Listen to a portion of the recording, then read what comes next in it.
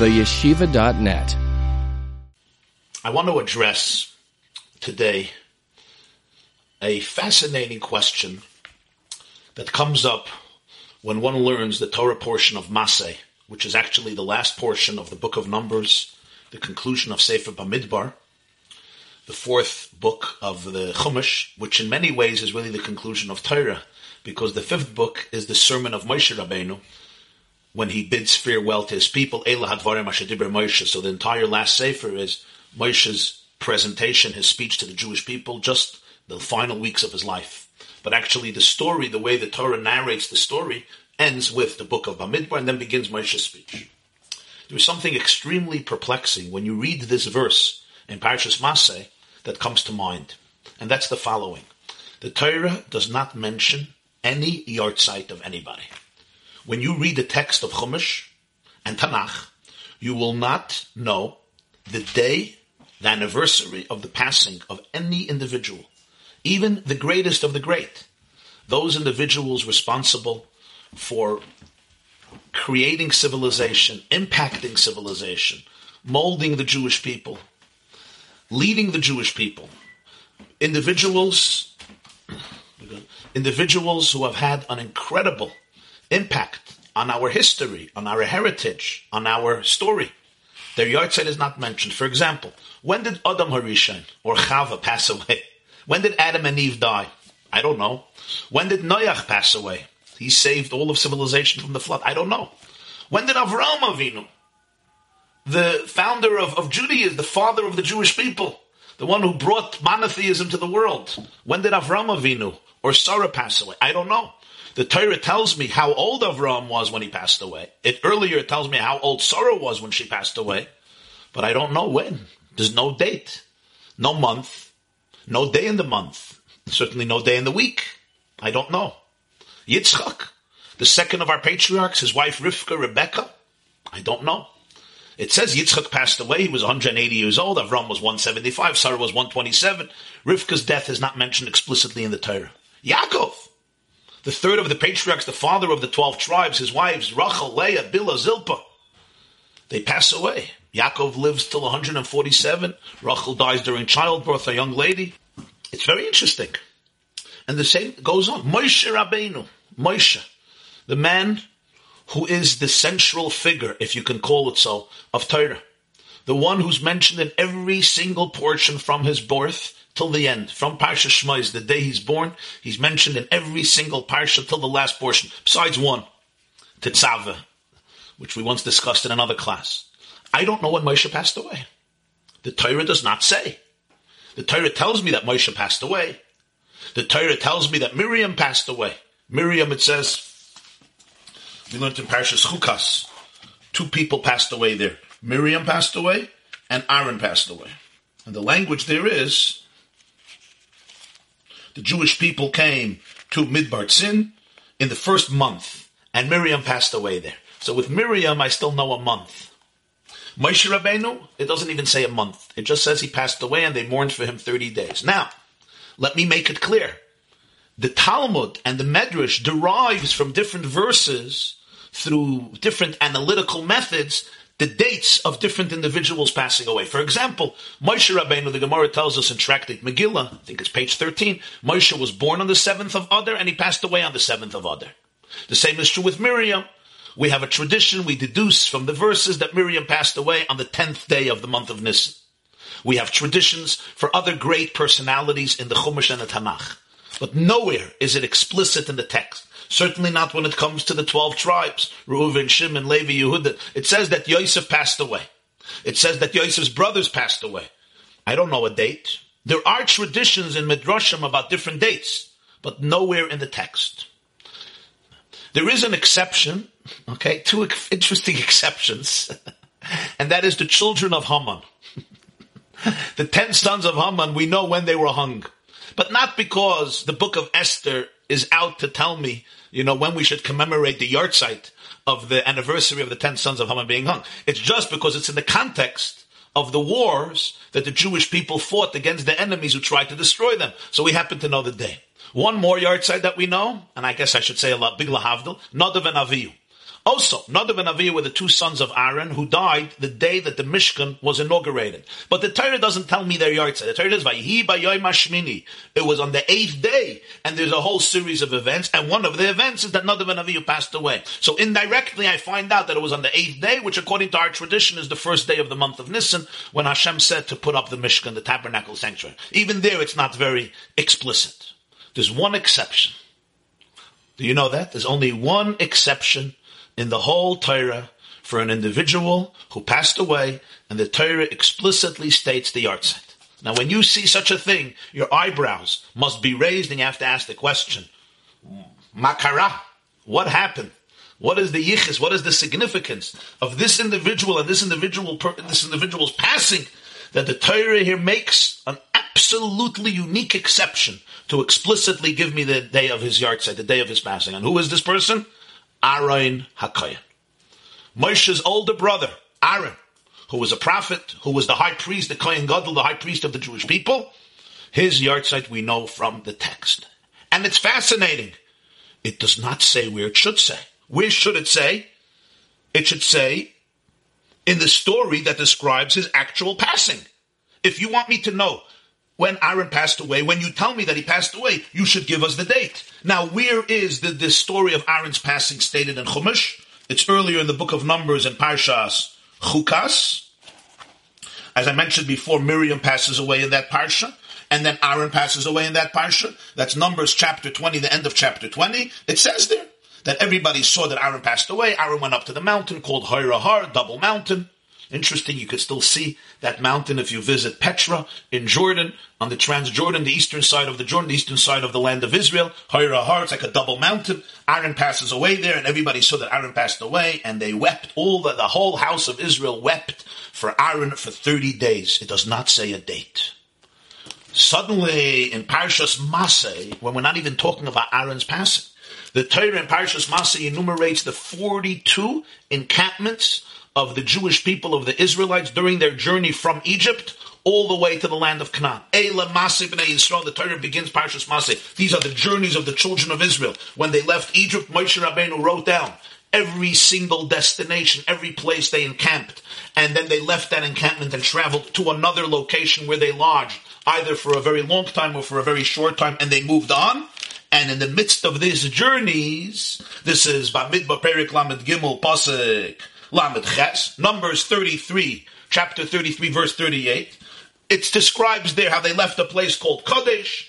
They arrived at the edge of a land, a territory known as the land of Edom, right near a mountain called Har Har. Aaron HaKohen goes up to the mountain based on the instructions of Hashem, and he dies there. Vayamas Sham. And the Torah says when? B'shnas ha'arbayim l'tzeis b'nei Yisrael meretz Mitzrayim, in the 40th year since the exodus of Egypt, b'chodesh ha'chamishi be'echad l'chodesh.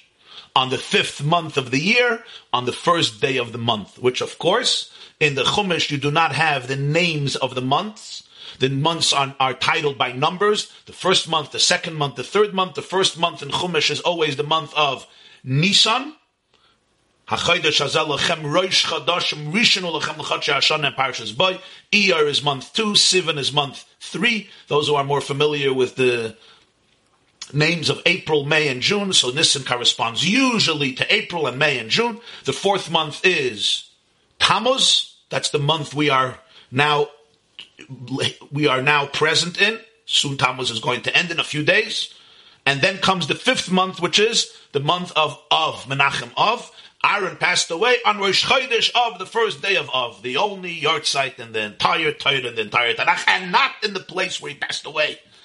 Portions later, completely out of sequence. We're not discussing here Aaron's death. We're discussing here the journeys from Egypt till they reached the land of Canaan. It's here when the Torah mentions that Aaron passed away. The Torah says, you know what? Let me give you the month. Let me give you the day when Aaron passed away. And then the Torah adds his age. And Aaron was 123 years old. When he passed away on this mountain, Har Har. What is the mystery behind this? What is the significance? One of the great biblical commentators to raise this question is known as the Netziv. The Netziv is an acronym for Rabbeinu Naftali Tzvi Yehuda Berlin. He was the great rabbi and Rosh Yeshiva of Volozhin. Volozhin is a city in Lithuania, a town in Lithuania. Volozhin had the famous great yeshiva called the Volozhiner Yeshiva that was founded by a man named Reb Chaim Volozhiner, who was one of the great students of the Vilna Gaon. He founded it in the early 1800s. The Netziv was a descendant of Reb Chaim Volozhiner, and he became the rabbi of the city of Volozhin and the famous head of the yeshiva of the Volozhiner Yeshiva. He's also very well known for many great works that he authored on Jewish law, scholarship, and one of them is his great commentary on Chumash known as Ha'amek Davar and Harchev Davar. Rabbeinu Naftali Tzvi Yehuda Berlin passed away in the 1890s. So he's a 19th century great luminary of Eastern European Jewry, and he passes away in the early 1890s, I believe. He addresses this question, and let me see what he says. He says, the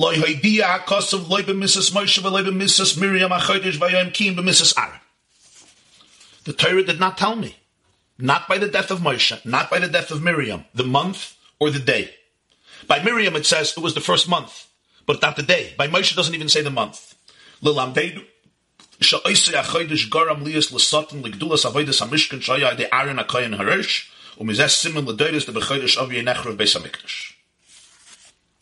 Netziv gives us a reason, and we can call it, I guess, somewhat of a melancholy reason. Netziv says that the Torah here is intimating that this month may spell disaster for the Jewish people. Because Aaron is the first high priest who inaugurates the first Beis HaMikdash, the first Mishkan, the sanctuary where God's presence dwells amidst the Jewish people.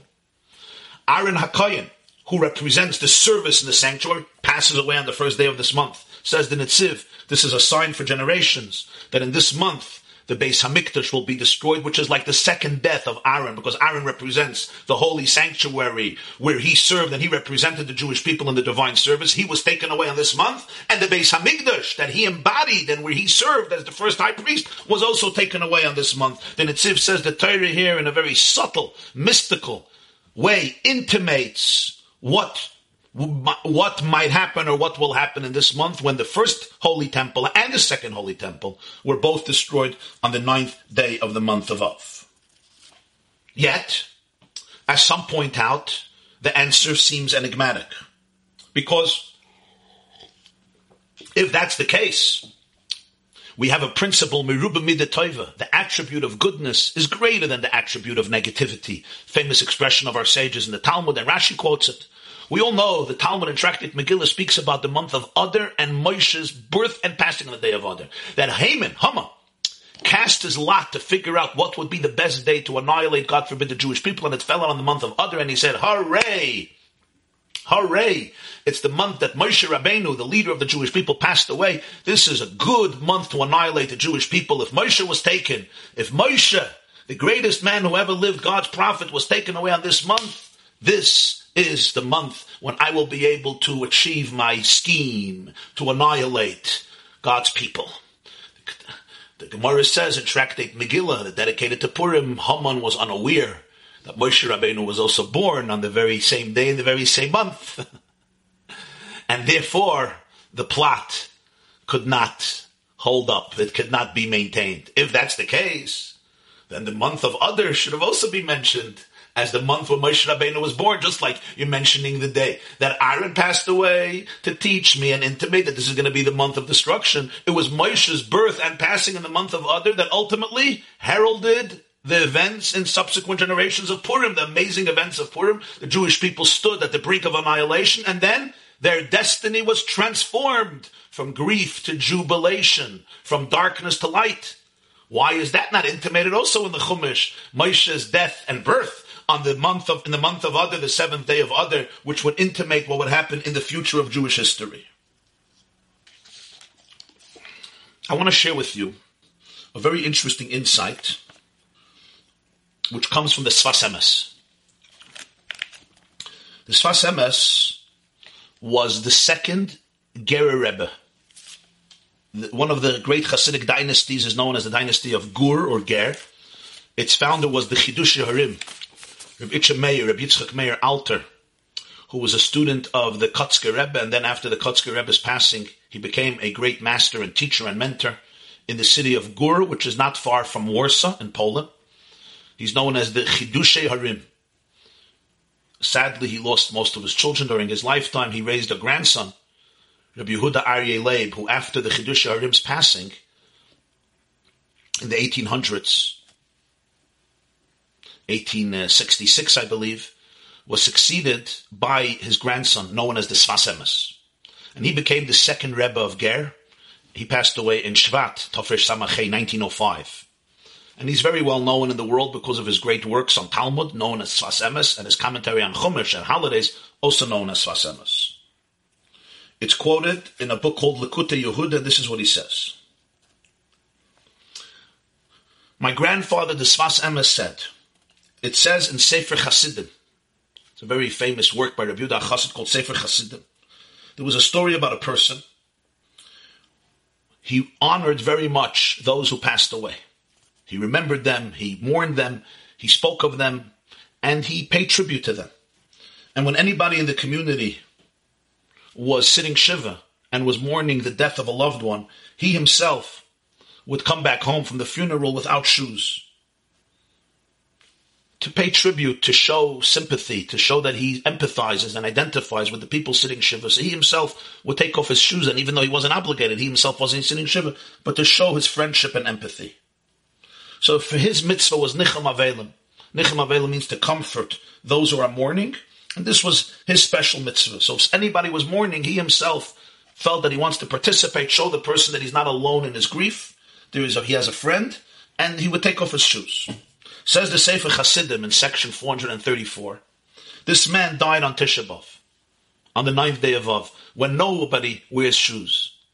So basically, the day that he passed away and he was buried, everybody was walking around barefoot without shoes. This was like God demonstrating the effect of his actions. He was there for everybody else, showing empathy, showing comfort, showing respect, showing camaraderie. And he himself took off his shoes. When he passed away, everybody took off their shoes. And not because they necessarily wanted to, because on Tisha B'Av, it's the national day of mourning of the Jewish people. We don't wear shoes on Tisha B'Av, it's one of the things we do. So he passes away on Tisha B'Av, nobody wears shoes. It's interesting, I remember there was a Jew in Montreal, and he was obsessed, I'm using the word obsessed, I don't have another word, but really I shouldn't be using, he was obsessed with learning Or HaChaim. The commentary of Or HaChaim HaKadosh on Chumash Rabbeinu Chaim, he was absolutely infatuated with Or HaChaim. And he would make a weekly class in Or HaChaim, and he would drive people crazy. They should come to the shiur. This was his thing. Sun and rain, sunshine and rain, snow, winter, summer, hot, cold, and in Montreal it gets very, very cold. Whatever the circumstances, he made sure there was a class in Or HaChaim. You had to learn Or HaChaim, and he did this for years, and he schlepped, and he mobilized people, and he promoted, and he advertised. And he passed away on the day of the Yartzeit of the Or HaChaim, which is Tesvav Tammuz, the 15th day of Tammuz. Reb Nussin Felik. It's an interesting thing. My grandmother, my mother's mother, her name was Teibel Lipsker. Luba Alta Teibe, 3 names. Luba Alta Teibe, which means an old lovebird. Luba is love. Alta, old. Teibe is a toib, a bird. Old lovebird. Or love old bird. Luba Alta Teibe, or Teibel. She passed away a number of years ago at the age of 94. Chaf Hei Shvat, the 25th day of Shvat. This is a personal and fascinating story about my grandmother. This is my mother, Tzalain Gayot, and her mother. She was a very special woman. You know, the matriarchs of that generation who went through unfathomable turmoil and agony, and she was a refugee. She lived in Georgia, in southern Russia. Hitler could not get there because of the Kafkaz Mountains, the Caucasus Mountains. They could not get there. The Germans could not get there. So the Jews were safe. But they were living in Stalinist Russia under the Soviet communist regime. It was not an easy life. And then after the Holocaust, like many Russian Jews, they escaped through false passports because Stalin allowed the refugees, citizens of other countries, to leave Russia. So they forged their passports. And my grandfather, my grandmother, and their children, who were young, the oldest, my mother, who was a young girl, they left Russia. And, they went to the DP camps, displaced person camps. My mother told me they were given an apartment with one room. And you're talking about a mother and a father with quite a few children. They had 5 or 6 children at the time with one room. And, you went from one place to another place, one place to another place. Thank God they were alive. That itself was a great miracle. They were thankful for being alive. Until finally, in 1947, they arrived in the United States of America. My grandmother once lamented to the Lubavitcher Rebbe that she suffers from depression. She's not in a good mood. She's anxious. She has anxiety. And she has some form of melancholy, depression. Today, they sent you off to a therapist. But this is the days when, the Jewish world was somewhat different. These were survivors' generation who didn't have anxiety. I'm laughing. Who didn't have anxiety? Yeah. Who didn't have trauma? I mean, the trauma was endless. The question you had to ask yourself was, do we move on or do we wallow in the trauma? But very few people, there were those who didn't have trauma, but very few. But she once told this to the Rebbe. And what do you think the Rebbe told her? He gave her a fascinating instruction. My grandmother was a very good dancer. She was an exceptional dancer. So the Lubavitcher Rebbe suggested to my late grandmother that she should go to as many weddings as she can, not just relatives or friends, weddings of Jews, and dance at the wedding, and bring joy to the Kala, to the relatives, to the family, to the community. And this my grandmother did for 40 years, for approximately 40 years. Whenever she could, she went to a wedding, not weddings of friends or relatives. For sure, she went to weddings of friends and relatives. She herself married off 9 children. But she went to any possible wedding she can. Invited or uninvited. She would go, and she would dance, and dance she could. Sie had getanzt and getanzt and getanzt. She was a really good dancer, a skilled dancer. And everybody knew, Taiba Lipska is here, it's Zayn Lebedik. Very few people knew the reason she's doing it. She's doing it because she's trying to find her own reservoir of joy. But in that process of bringing joy to so many people, she herself found the fortitude, the courage, the resilience, the resolve that she needed to be able to live a noble life, a dignified life, a moral life, a life of deep commitment, dedication, and love. And she would dance. I remember as a child, I would sometimes, if I was at the wedding, my grandmother, so to speak, stole the show. And she wasn't that star. She didn't have to steal the show, but she would start dancing with other women or herself for a very long time. And then she would go home. But she would dance to the point of exhaustion until she couldn't dance anymore. First of all, I have to say, it was very good exercise. It was probably very good for her health too. The Rebbe killed 2 birds with 1 stone. Besides that, there was the benefit of what it did for her and what it did for everybody else. Particularly, her dancing came to very special use at certain weddings. She lived in the Crown Heights section of Brooklyn. Many weddings were people who were Bali Tshuva. Young women and men who grew up in secular Jewish homes and then came back to Yiddishkeit and then chose to get married. And they got married very often in Crown Heights section of Brooklyn or nearby. Dozens and hundreds over the years. Now, they did not have large extended families. Sometimes the families were broken, sometimes the families wouldn't even come. But even if the families would come, remember their parents and grandparents. Sometimes they were not Jewish, sometimes they were very alienated from the Jewish people. They didn't even know the traditions and the customs of a Jewish wedding. And it's not like these girls and boys grew up, in large classes and communities and 100 relatives and 300 relatives like some of you, and everybody was at the wedding. They didn't have those families. Sometimes you had a little nuclear family, 1 or 2 or 3 people, and maybe 1 uncle or 1 aunt. So these weddings could have been a little on the dull side. And my grandmother, when she heard that a Baal Tshuva is getting married, this was her wedding. She would go and she would dance away, and it was really, really beautiful. Why am I telling you this story? My uncle, my mother's brother, married off his youngest child. This is 12 years ago. 12 years ago, he married off his youngest child. This is my mother's younger brother. And I came to the wedding. I had a lecture, I had a shiur that night, so I was somewhere else. I came late. I came very late to the wedding. I was coming towards the end of the dancing. I would be at the end of the dancing and the benching, the Sheva Brachos, the last dance of the wedding when it's empty. I come to the wedding. It's close to midnight. And I see something strange. My mother is not there. My uncles are not there. My aunts are not there. The only one who's there is the father of the groom and his wife. And the whole family is gone. I'm wondering. I call my mother, like, what happened? Everybody, they're all at the wedding. Like, what happened? Everybody ran away from this wedding? Nobody's there. Okay. It was very strange to me, but I went in. I gave mazel tov, did some dancing, and I stayed there till the end of the wedding. I leave the wedding, and I hear what happened. My grandmother, who was 94 years old, she was home. And the last few years, she was basically home. And that night, in the middle of the wedding, she wasn't feeling well. She had a hard time breathing. So the assistant, the person who was there, helping her medically, called a cousin of mine, who was at Sola, came over, said she has to go to the hospital. So they took her to Methodist Hospital in Brooklyn. My mother is the oldest daughter, and she was at the wedding. So my cousin from Hatzalah right away called my mother and his mother-in-law, my mother's sister, and said that your mother was taken to the hospital, and it's a difficult situation. So my mother told her siblings.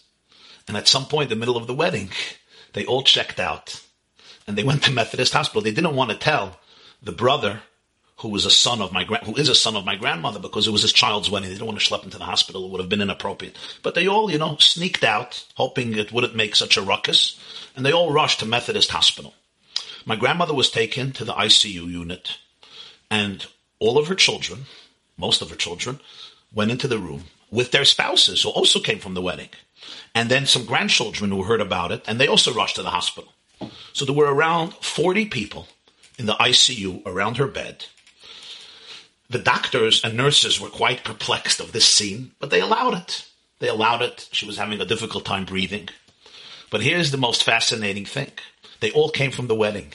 So everybody was wearing wedding gowns, beautiful, fancy wedding gowns, beginning with my mother, all the children, the grandchildren, the granddaughters, the sisters-in-law, daughters-in-law of my grandmother, everybody with wedding gowns, because they were coming from the wedding of my first cousin, all wedding gowns, and my uncles and cousins started to sing songs.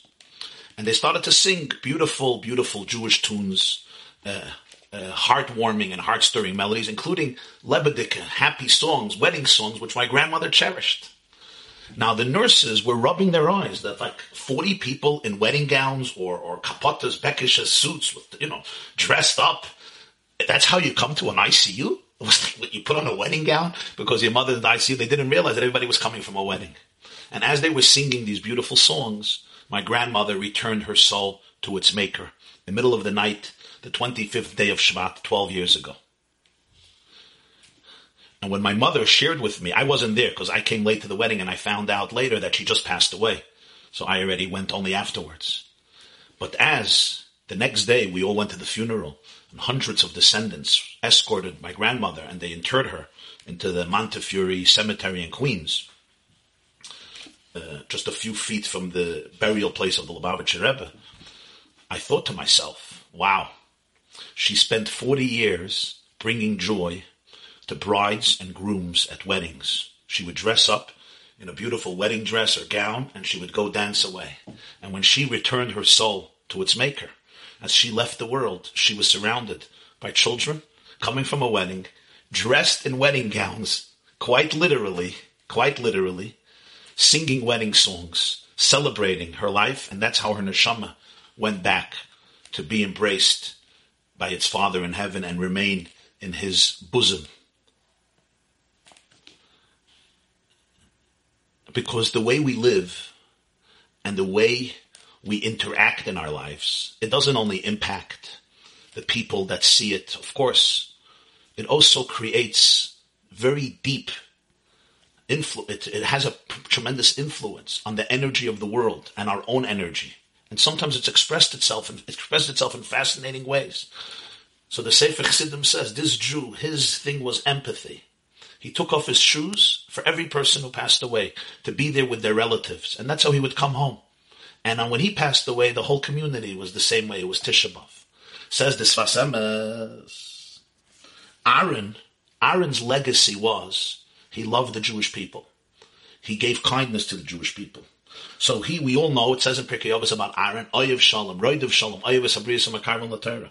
Love peace, pursue peace, love people, bring them close to Torah. In fact, the Talmud says, our sages say, that by Moshe it says, all the children, all the sons of Israel wept for him. By Aaron, when he died, it says, the whole house of Israel wept. So our sages say everybody, men, women, and children, because Aaron dedicated his life to bring peace between couples, peace between former enemies. Aaron's mission statement was love peace, pursue peace, love people, and bring people together, unite people. This was Aaron's mission in life. That's what he did. So when he passed away, it wasn't just his students who mourned. Every single Jew, the scholarly and the simple, everybody mourned because Aaron's entire life was dedicated to bring people together. Says the Sfas Emes, when Aaron HaKohen passes away, all the Jewish people mourn. And therefore his yahrzeit is Rosh Chodesh Av, on the first day of Av, when it begins the 9 days, which are the days of national mourning. All the Jewish people mourn the 9 days because of the structure of the Beis HaMikdash. It's not like other days when you have one person mourning. In other words, Aaron HaKohen's death is mourned every single year by all of the Jewish people. Because who was Aaron? Aaron was a person who brought love to all of the Jewish people, and therefore he is remembered and he's mourned for every single year on Rosh Chodesh Av, when all the Jewish people go into mourning, and the Torah wants you to know that. This is the deeper layer of what the Netziv is saying, to appreciate the fact that all the Jews, so to speak, pay back. They pay tribute to Aaron, who was really there for them. So just like this Jew who would take off his shoes when somebody was mourning, and when he passes away, everybody had their shoes off. Aaron HaKohen, whose entire life was about Avos Yisrael, love of the Jewish people, when he passes away, it's not just one person participates. For generations, all of the Jewish people are part of the commemoration of Aaron's passing and Aaron's yahrzeit, because the way he lived. I have a friend in Israel. He's a teacher, he's a lecturer, he's a rabbi. His name is Rabbi Shneir Ashkenazi. So he sent out a story this week. I want to tell you the story. He said it's a story that he knows personally. He vouches for it. He said it was 35 years ago, one day before Sukkot. His father was a Jew named Reb Motel Ashkenazi. He was the Rav of the town Kfar Chabad in Israel. He says 35 years ago, one day before Sukkot, a woman walks into our home, the Ashkenazi household in Kfar Chabad. She lives in Kfar Chabad, and she comes in with a friend of hers whom we did not know. The woman we knew, but her friend we did not know. Both of them start crying. And they tell my father, the rabbi of Kfar Chabad, that this woman, the friend who came in, made an appointment tomorrow. This was 2 days before Sukkot. She made an appointment tomorrow, right before Sukkot, for an abortion. Why? She lived a very complicated life. She made some mistakes. She became pregnant. She said if her father finds out that she's pregnant, he will murder her. He will literally murder her. She has no choice. It's her life or the fetus's life. She has to do an abortion. So she made an appointment a day before Sukkot.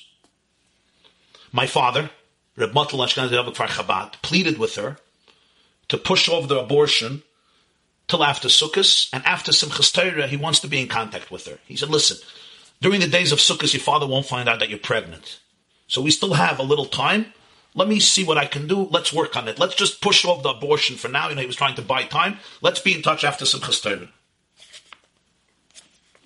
Rabbi Ashkenazi and his wife now decided to do what Jews do, to find a Jewish family in Europe, perhaps a family of Chabad Shluchim in Europe, where this young lady could go live and give birth in Europe, and her family would not find out about the pregnancy, because she wouldn't be in Israel, she would be in Europe, and we'll figure out what to do with the baby, obviously make sure that the baby has a bright future.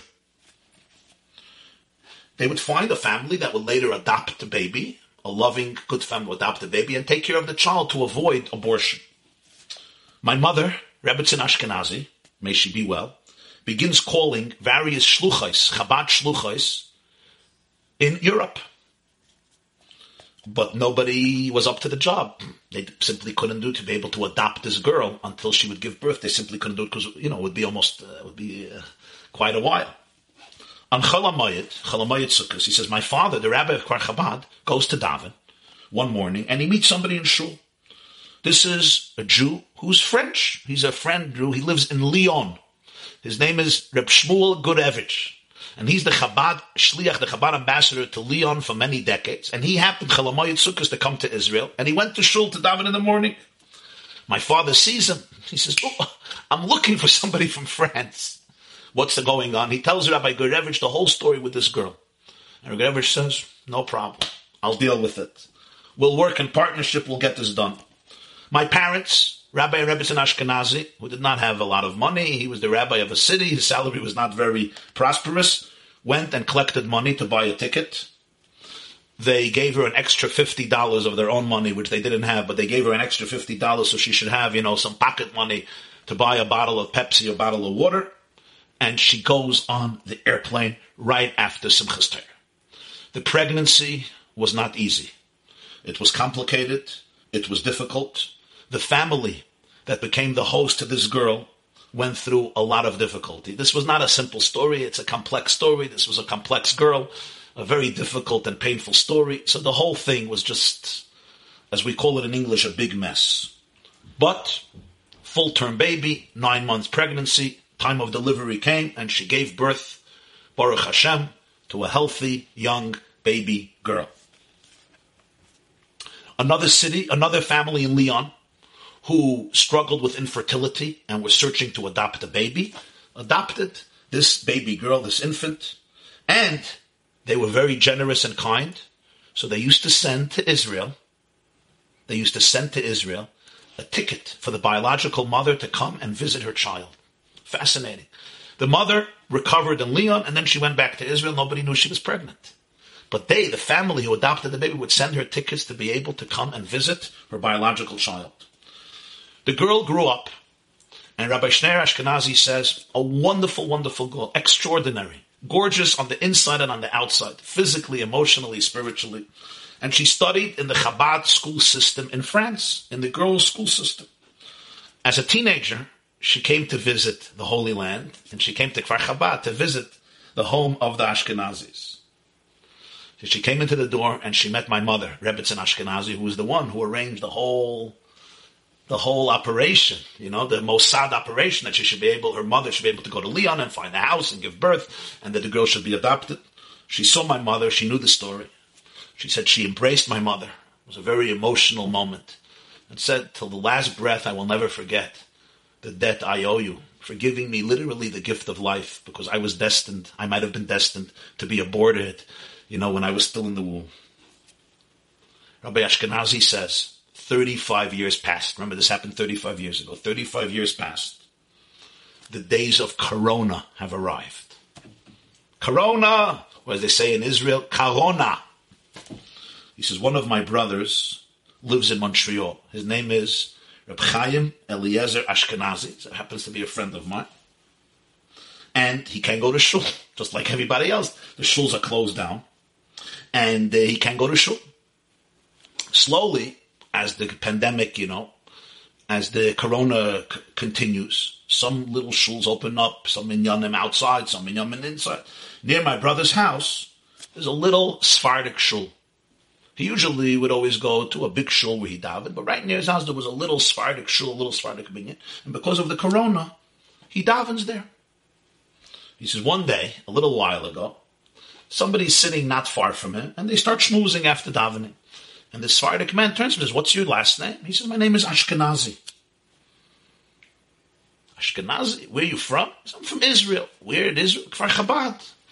Your father was the rabbi of Kfar Chabad? He passed away already. Yeah, we're Matul Ashkenazi. It turns out that this fellow married the girl who was born in Lyon. He was the husband who married the girl who was supposed to be aborted by her mother a day before Sukkot. Thousands of kilometers, thousands and thousands of miles from France. So his brother Ashkenazi meets the husband of this girl before Pesach. His wife, the girl, not little anymore, calls my brother and says, I had a baby. The woman, the girl who was saved, who wasn't aborted, whose husband met Rabbi Ashkenazi in Montreal, she calls Rabbi Ashkenazi ben Chabad, his son, says, I had a baby, my first baby, a son. We're going to have a bris in a few days. This is this year, a few weeks ago. I would love to honor your father to be the sandik, but your father passed away. I want to honor you just to pay tribute to your father and your mother. So, to be a sandik of a baby, you have to be tested. So he went to test the test of COVID-19. The test came out negative, so he was allowed to go to the bris, of course with a mask, and he was the sandik, and he held the baby. The bris had to be very small, quarantine. It happened in the home of the mother who was born in Leon, and was adopted. It was who was in the house? 3 men: the father of the child, the moil, and Reb Chaim Elazar Ashkenazi, the sandik who held the baby, honoring his parents. So now think about how the hashgacha works. Here's a baby, has a bris. Only 3 people are at the bris. The father of the baby, it's his house. The moil, somebody got to do the circumcision. So usually in the brisin that happen now, in the places where they're careful, and certainly Pesach time, that was it. The father of the son and the moil. Because you don't must have a minyan by a bris. It's nice to have, but if you can't, you can't. A lot of brisin happened with 2 people, 2 men. Besides the mother, of course. You had the moil, and you had the father. The father held the baby, and the moil did the bris. And all was good. But here there was one more person. The son of Rabbi Ashkenazi, who was really the spiritual father of this baby, because he was the spiritual father of the mother, because he literally saved her life from being aborted, and now she has a baby, and his son ends up at the bris in Montreal. In no way could have anybody figured this out. They would end up in Montreal, Corona, he would sit in the shul, he would meet her husband, a few weeks later she'd have a baby after Pesach, and he would be the son. What does this teach you, my dears? What does this teach us all? It teaches us there's nothing that doesn't have an impact. Everything we do, we say, it creates an energy that lives forever. We may see it, if we're lucky. Sometimes we don't see it. My grandmother danced for 40 years, bringing joy to so many people's lives. That energy is not forgotten. And when she returns her soul to its maker, it's like a wedding. She's surrounded by 40 wedding gowns, singing and celebrating her life. The Gemara says in Eruvin, Hay alma kebehiluladamya. Our world is like a wedding. The whole world is like a wedding. Chatoy ve'echel, chatoy fushti. Seize the moment, the Gemara says. Eat and drink.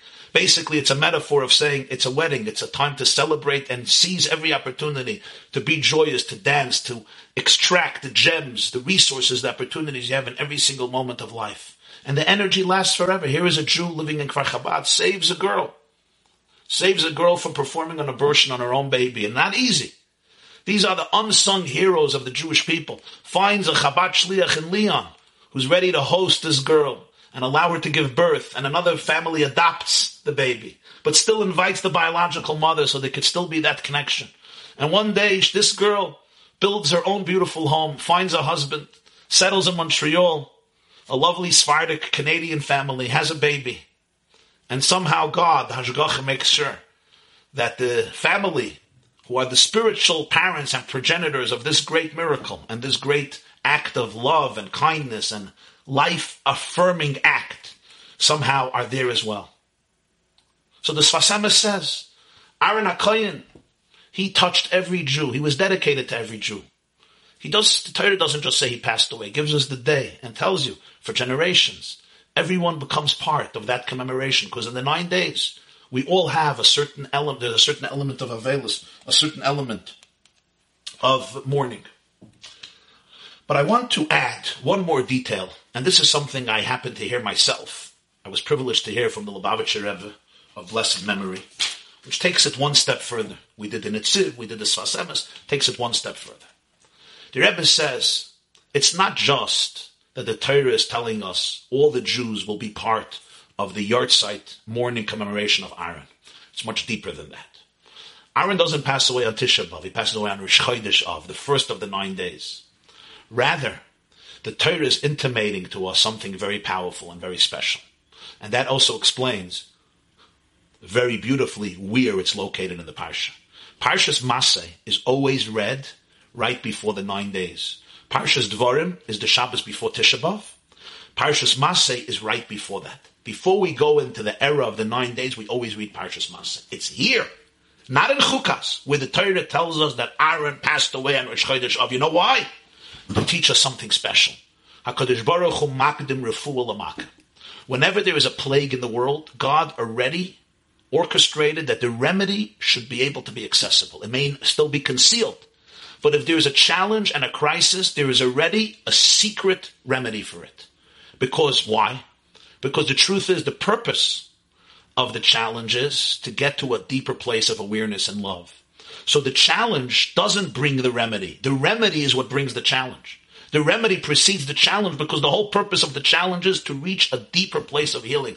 I hope you understand what I'm saying. It's not that there's a problem. So God says, let me find a remedy. The reason there's a problem is because there's a remedy for the problem. And through the problem, we're going to reach that deeper level of awareness, of love, of oneness, of intimacy. This doesn't mean it's easy. Sometimes it's painful. But there's no challenge if there's no solution for the challenge beforehand. This is what our sages teach.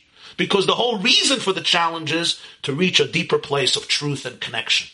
And therefore, the challenge always comes after there is already the healing opportunity, although the healing may be concealed. But if there is a crisis that is born, before that something else was born. The 9 days are challenging days for the Jewish people. Before we go into the 9 days, we read a Parsha Maseh. And there the Torah, unexpectedly, put something in that doesn't seem to belong there. Aaron passed away on the first day of the month of Av, because the yahrzeit of a tzaddik is a day when that tzaddik's life and influence is manifested in the world, and there is an extra opportunity to glean his energy, his love, his light, his perspective, his legacy, his Torah, his mitzvahs, his good deeds, and make them part of our life. On the day of the yahrzeit of a person, any person, and certainly a tzaddik, their light, their teachings, their Torah, is manifested in this world. Poyel Yeshua is B'kerev ha'aretz is an expression in Tanya from Tehillim.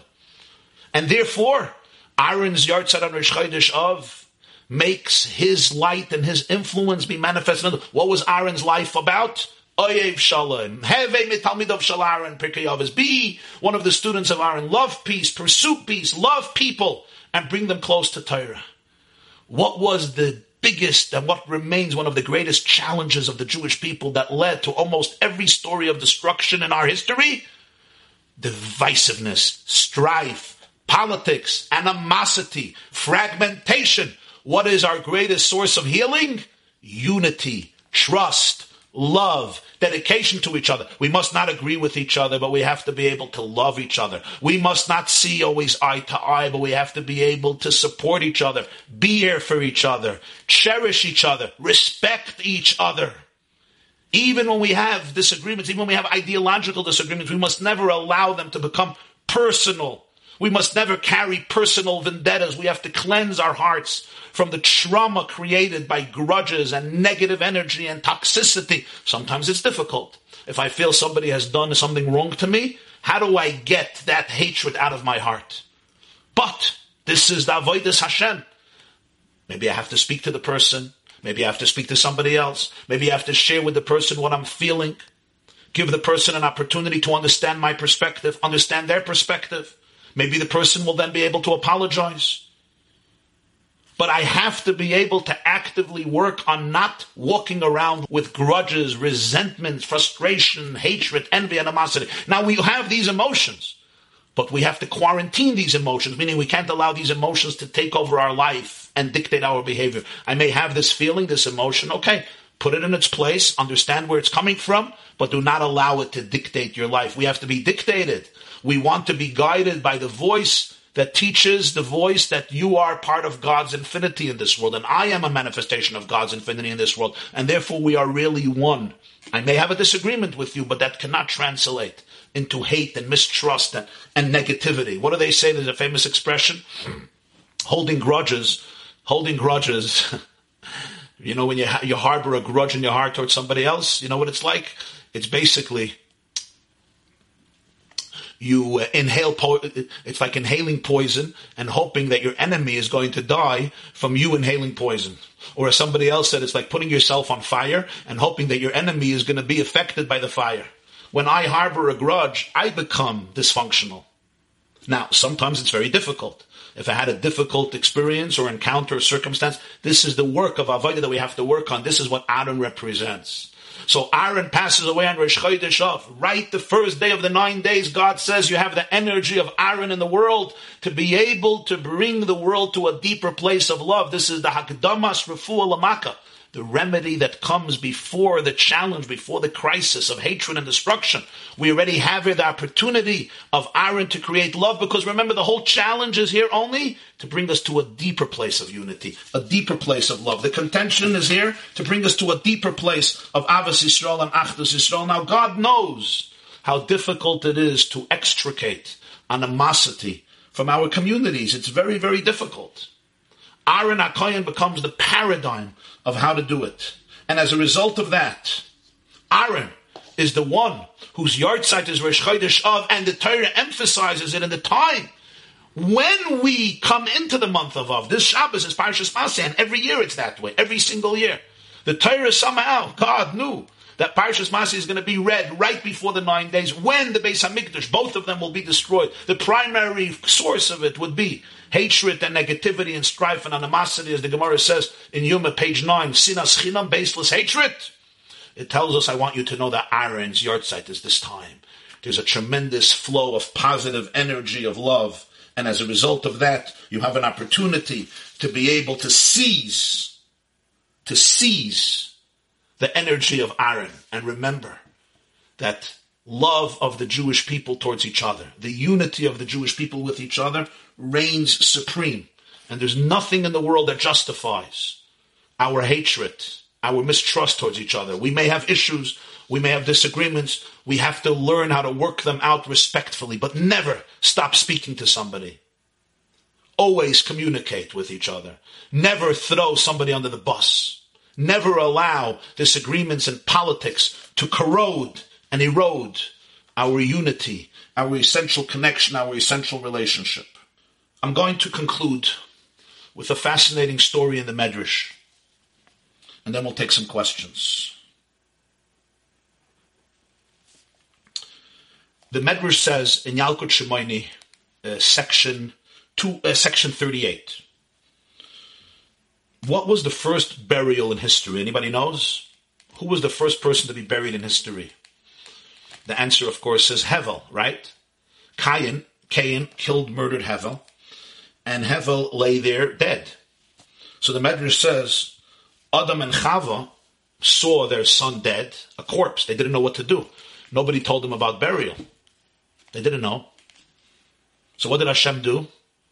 Fascinating Medrash. Shalach lahem oirev shemeis re'ehu. The Rebbeinu Shalom sent a raven.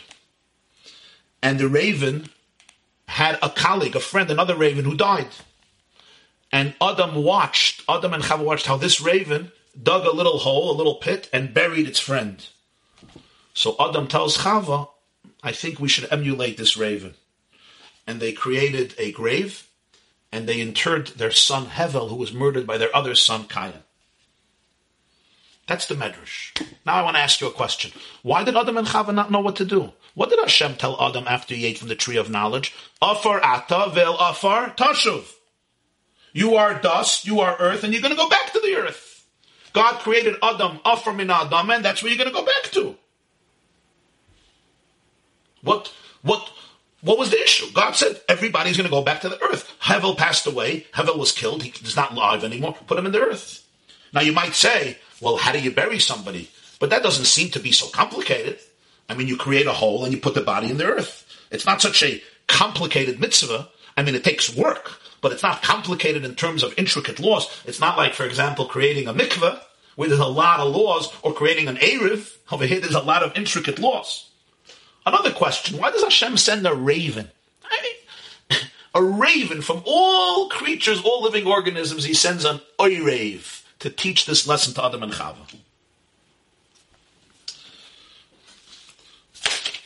I'm going to share with you a very powerful answer to this question.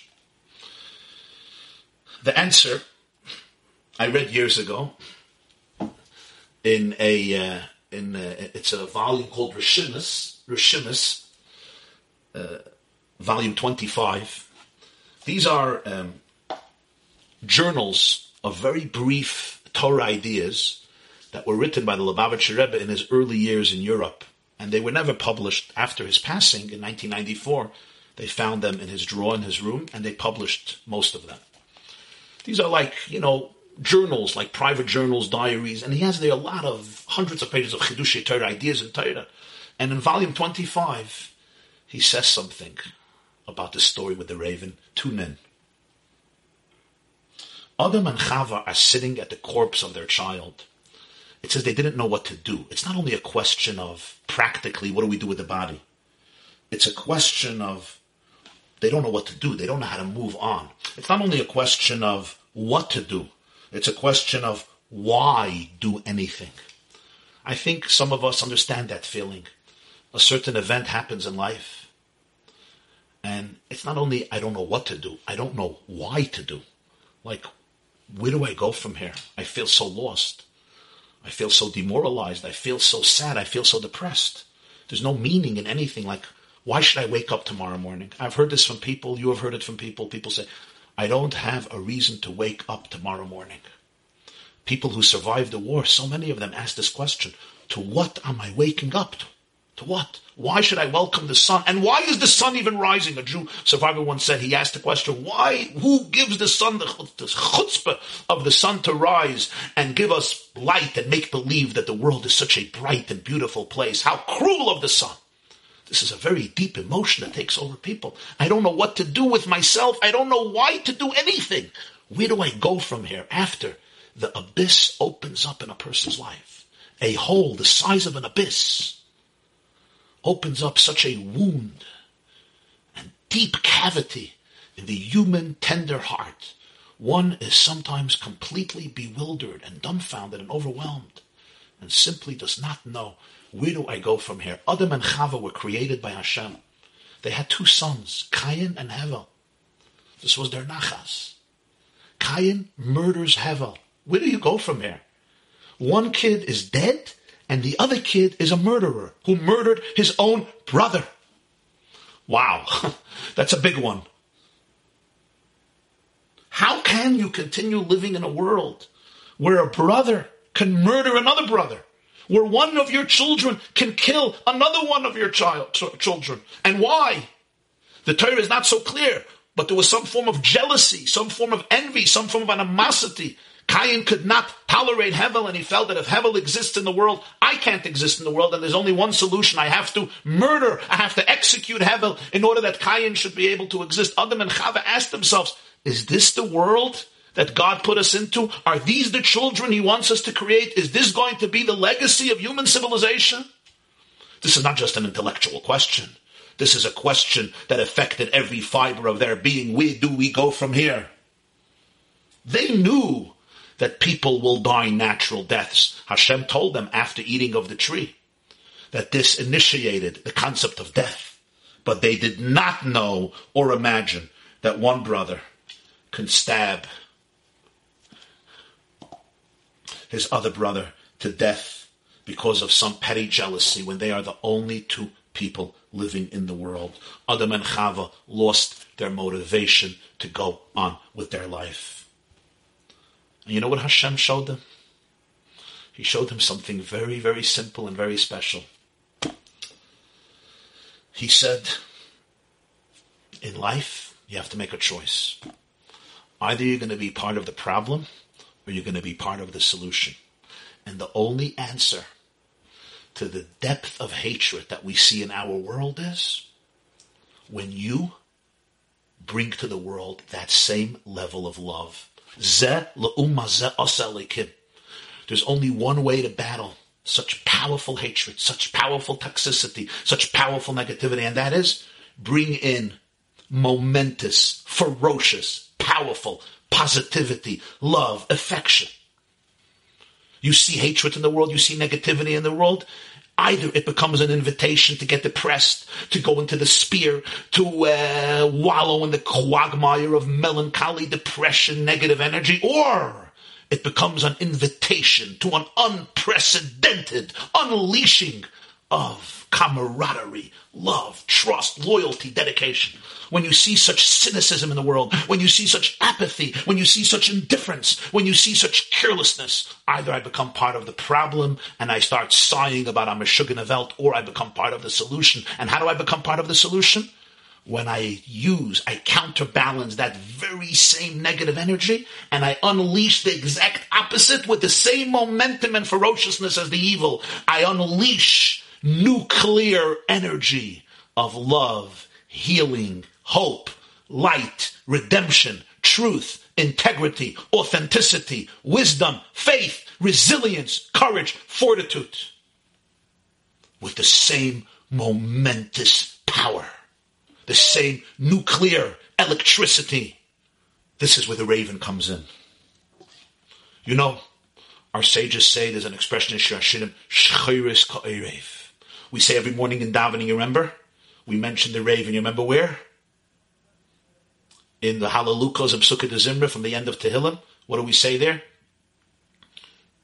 God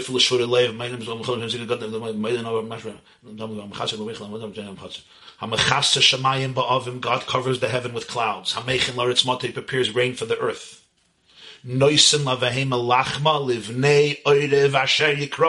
Hashem provides bread for the animal, for the mammals, to the children, the offspring of the raven who call out.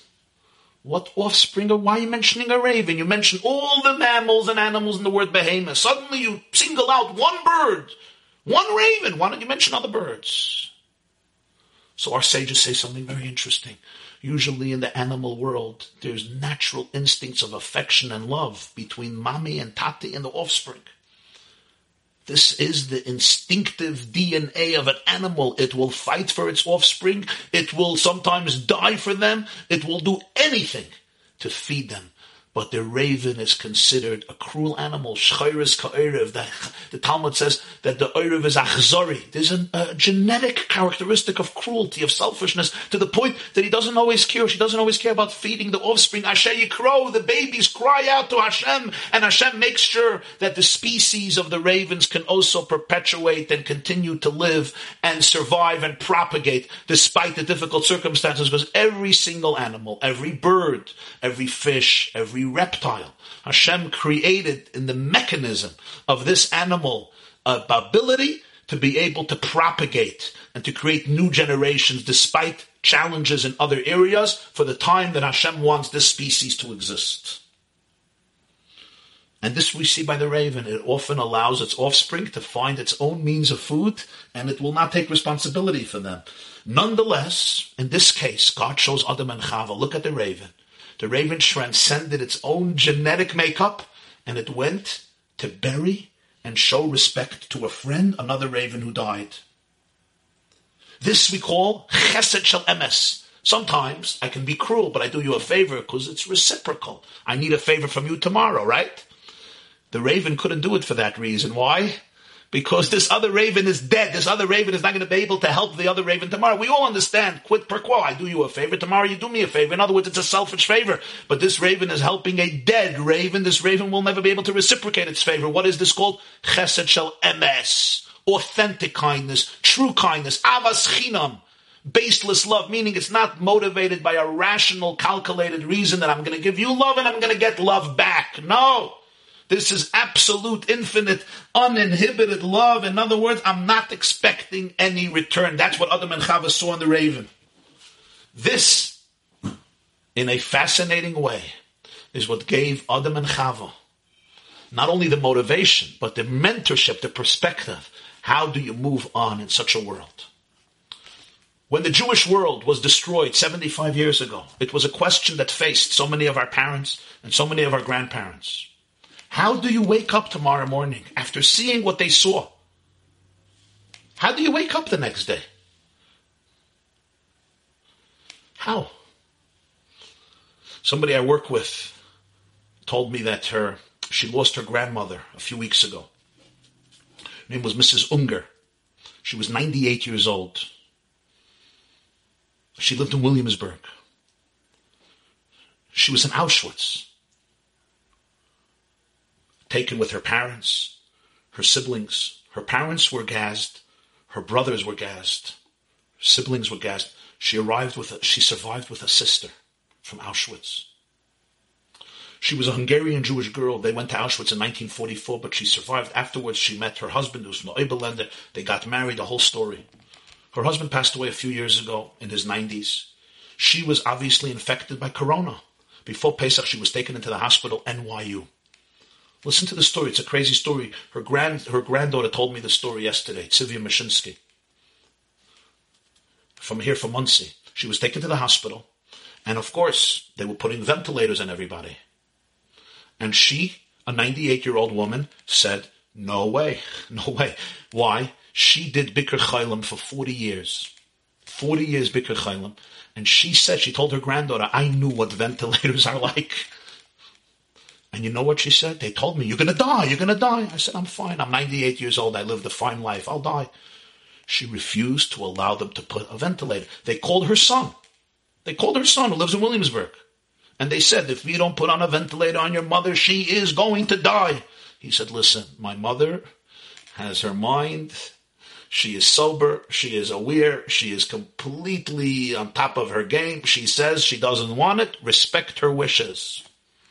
And you know what happened? She didn't put it on. She was the only one who survived.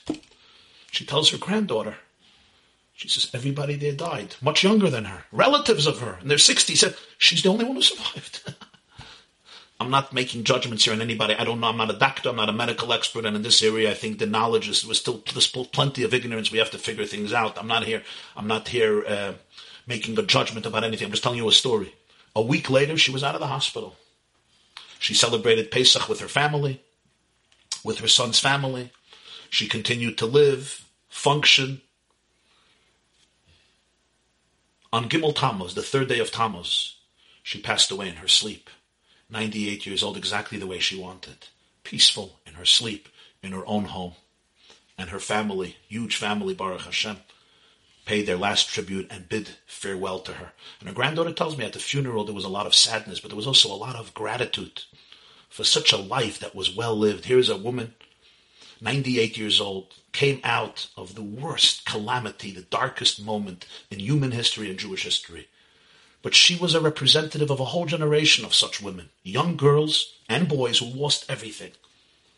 And then somehow they found within themselves the courage, the faith, the fortitude, not only to wake up the next morning, but to get married, to build families, to raise families. And even though they had so many challenges on different levels, but nonetheless they would not allow the evil that they saw to blur their vision, to create fog in their lives. And they became heroes of the Jewish people, matriarchs, who gave children wisdom, perspective, morality, values, faith, hope, and allowed them to raise their own families with love and dignity and dedication. And I'm sure many of them made lots of mistakes and different things happen. Nothing is perfect and nobody is perfect. But you marvel at that. Where did this come from? It started with Adam and Chava, who understood. When I see such darkness in the world, when I see such hate, when they saw the ashes in Auschwitz and Treblinka and Dachau, they had to make a choice. Conscious or subconscious, but everybody had to make a choice. Either I will become a victim of the darkness, or I will respond with unprecedented energy of light and love and hope. And they chose, thank goodness, they chose the latter.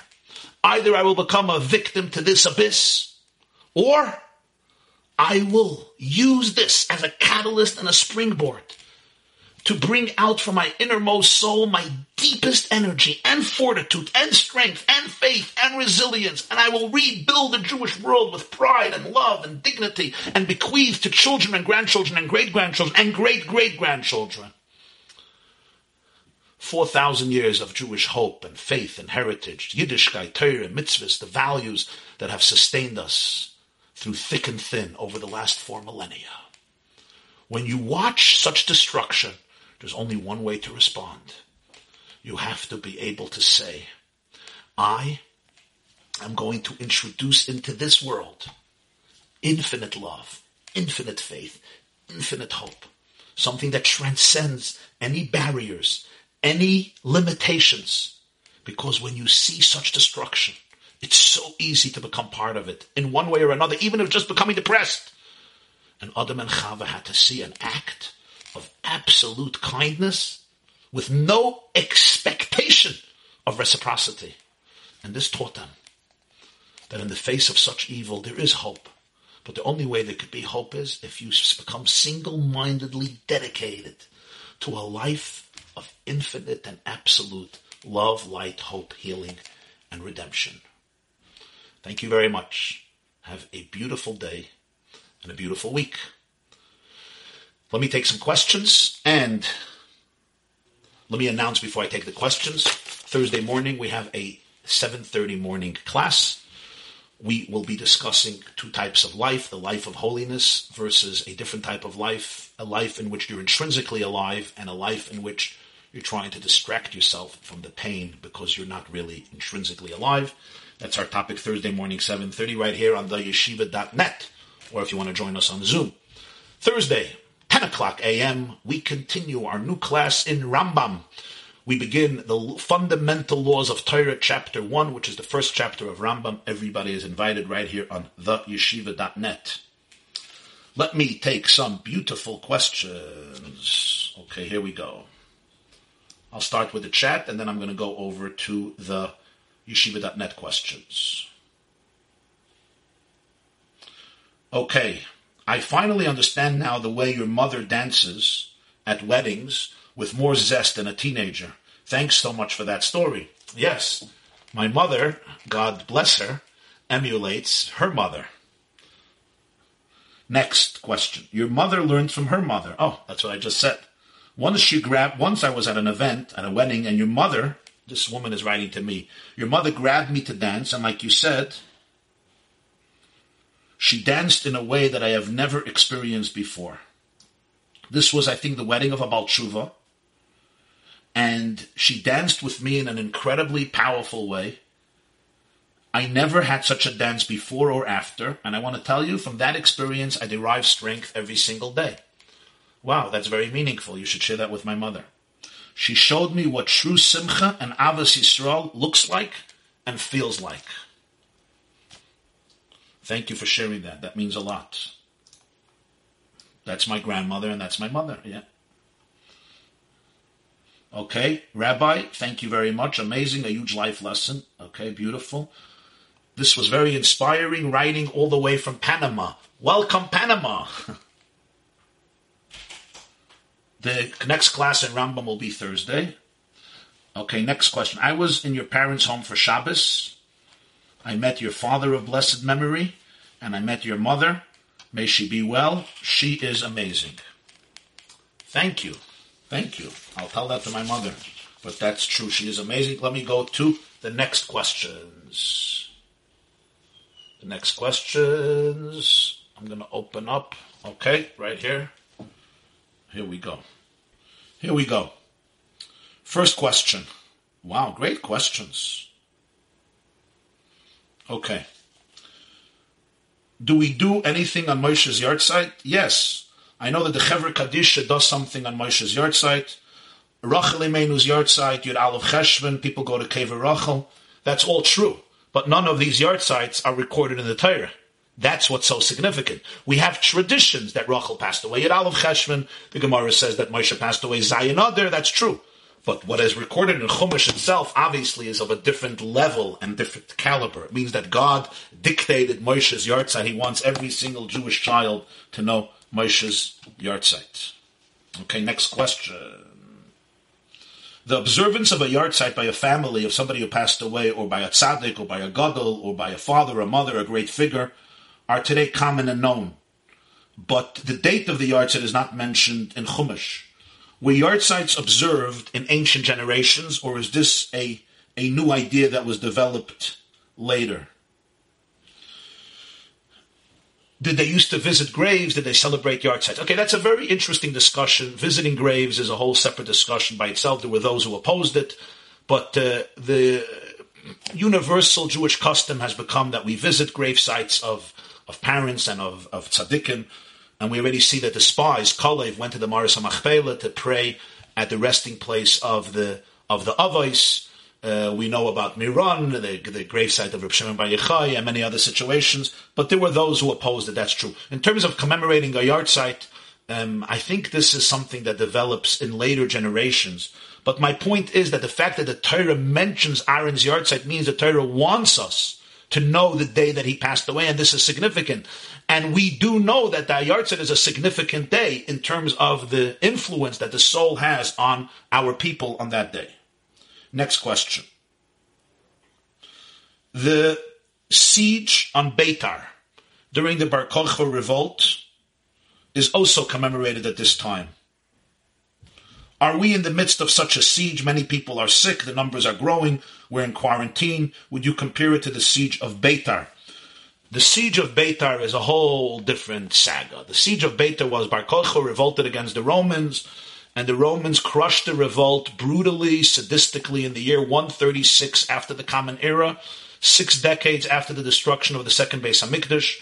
According to Roman historians, around 560,000 Jews were murdered in Beitar. There are other figures. It was one of the greatest calamities in Jewish history.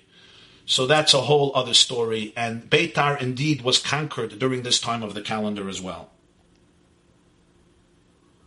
Next question. Thank you for the story about your grandmother. I can really relate to it. I'm watching you today, and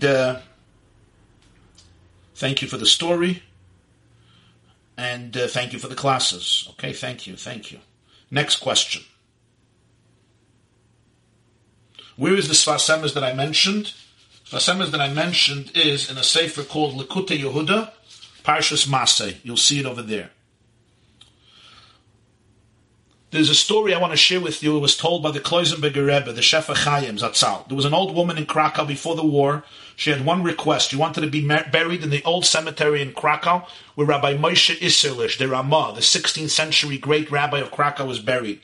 It wasn't used for 200 years.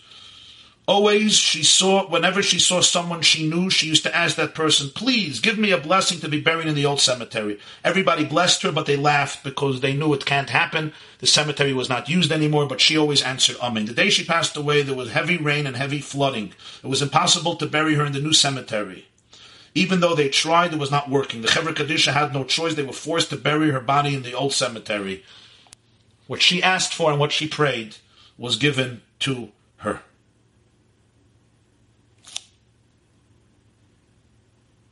Beautiful, beautiful story, the Banshul. Thank you very much. Isn't it amazing that God chose the raven of all the other possibilities to teach Adam and Chava what to do and how to go on? Yeah, that's what we explained, that it was precisely the raven because of its unique characteristics. It was precisely the raven. Okay, next question. Thank you for the encouragement, especially during these times. Thank you so very much. Mashiach is supposed to come in our generation. When does this generation end?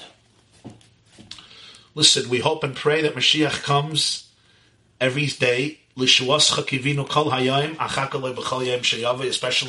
during this time of the year. It's the Hechste Zeit. It's about time that the Geula should come and take the whole world and take the Jewish people out of exile. And I think our job today is to prepare for the Geula, and most importantly, not just to prepare in a passive way, but to prepare in an active way, which means that we start living the type of life that reflects the world during the Geula. When the Geula comes, when Mashiach comes, we will all experience ourselves as the manifestation of God's light in this world. I am God's light in this world, you're God's light in this world, and that's why we will all become one. The harmony of the entire universe and the entire planet and all people will be manifest because it will be clear that everybody and everything is a manifestation of divine infinity in this world. We can and should start living with this consciousness, with this attitude, with this perspective now. So you start living Geula now, and that itself helps usher in the ultimate world of redemption when the Rebbeinu Shalom will send us Mashiach Tzidkenu, B'mheira b'yameinu, Amen. Thank you very, very much. Have a beautiful day. of course, we do any mitzvah we can do. We do more mitzvahs, we learn more Torah, we give more tzedakah, we bring more light to our lives and to the world. But I think it's also something fundamental inside, a paradigm shift inside my soul, my heart. And that's what I was talking about. You see, many of us live with a lot of anxiety and a lot of trauma and a lot of fear and a lot of insecurity and a lot of doubt and a lot of difficult memories and difficult experiences. And we respond to life from that place, which is human and natural because our brain develops what we call neural pathways of how we react to different situations and different comments and different experiences. Is it possible for me to actually eject the old CD and put in a new CD in my brain? And the new CD really sees myself and other people and every experience in the world in terms of Ein Oid Milvadai. I see myself as an ambassador of Hashem in this world. I am a representation of infinity in this world. I am infinite. Not because my ego is big, on the contrary, because I am a conduit for Hashem's infinite light in this world. And that's the place from where I make my decisions, I speak my words, I communicate to myself and others, I do my actions, I allow my thoughts to flow.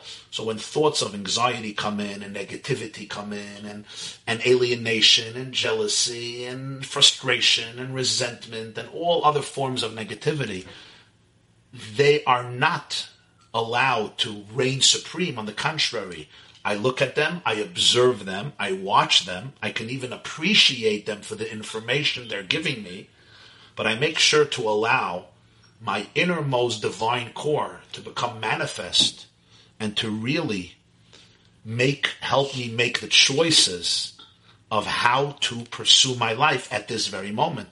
And when I look at those voices of toxicity, instead of seeing them as enemies, I realize, no, they are also manifestations of divine light because they are here to teach me something that I have to work on. Every time I'm getting a thought of anxiety or depression or negativity or hate or anger or whatever it is, it's also God's manifestation. It's teaching me something I have to work on, something that is unresolved, maybe something that I have to deal with and confront and heal from. So we start living in a world of absolute oneness, of absolute harmony. And in a practical way, it means that I should be able to actually tell myself, I am not my anxiety. I am not my thoughts. I am not my fear. I am not my challenges. I am not my trauma. I'm not even my body. I'm not even every emotion that I have. I am not my emotions and my thoughts and my trauma and my fear and my insecurity and my envy and my anxiety and my depression. I am not those. Who am I? I am divine infinity in this world. Even if right now I'm having sensations that are very bothersome and very disturbing and very negative.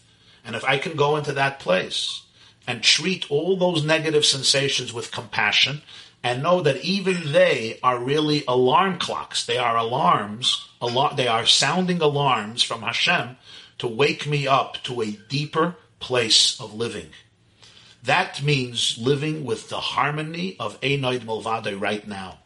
That is living in a world of Geula, living in a world of Mashiach. And when I can live that way, and I relate to other people that way, I see others that way, and I see every event from this perspective, everything changes. Your world changes. You live in a world of brightness. You live in a world of oneness. You live in a world of godliness. That, I think, is the great calling and opportunity of our time, of our day. We discuss this a lot in our early morning classes, 7:30, that we do Monday and Thursday and Friday. We explore this. If you listen to the class I did Monday morning, it's on the yeshiva.net. It says Chassidus Monday. What is bittul? The second half of the class, we explored this at length. It may be helpful. I'm going to be continuing on this theme also Thursday morning, 7:30 a.m. on the yeshiva.net. So you're welcome to join us with a cup of coffee or a cup of tea or just a cup of warm water will also do the job. In fact, Dr. Leah says that's probably better. A cup of warm water is probably better for your metabolism and for your circulatory system and digestive system. Right, Doctor? Amazing. Okay. So we have here a comment from South Africa. Another wow class. I am from Johannesburg. This morning I woke up and I was battling to feel the let's get out of bed, let's move on. I went down to have breakfast. I share my breakfast with my computer, usually playing Scrabble. I opened my email. There was your email. Tears were flowing down my eyes. God sent me the cure.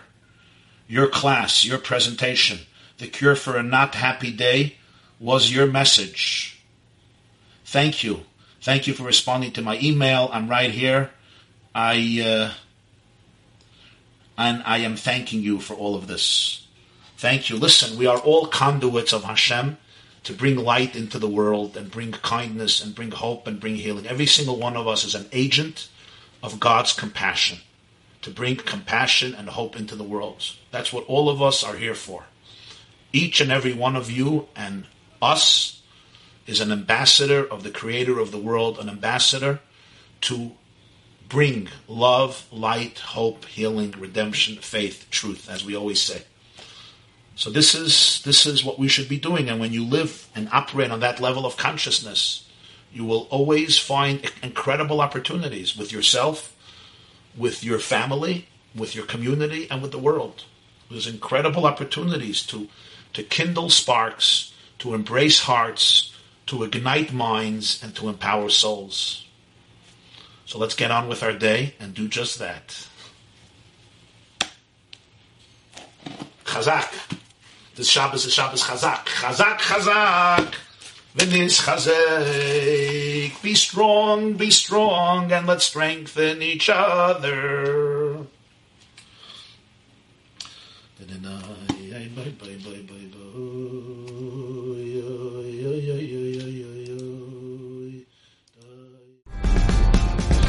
This class is brought to you by theyeshiva.net. Please help us continue the classes. Make even a small contribution at www.theyeshiva.net/donate.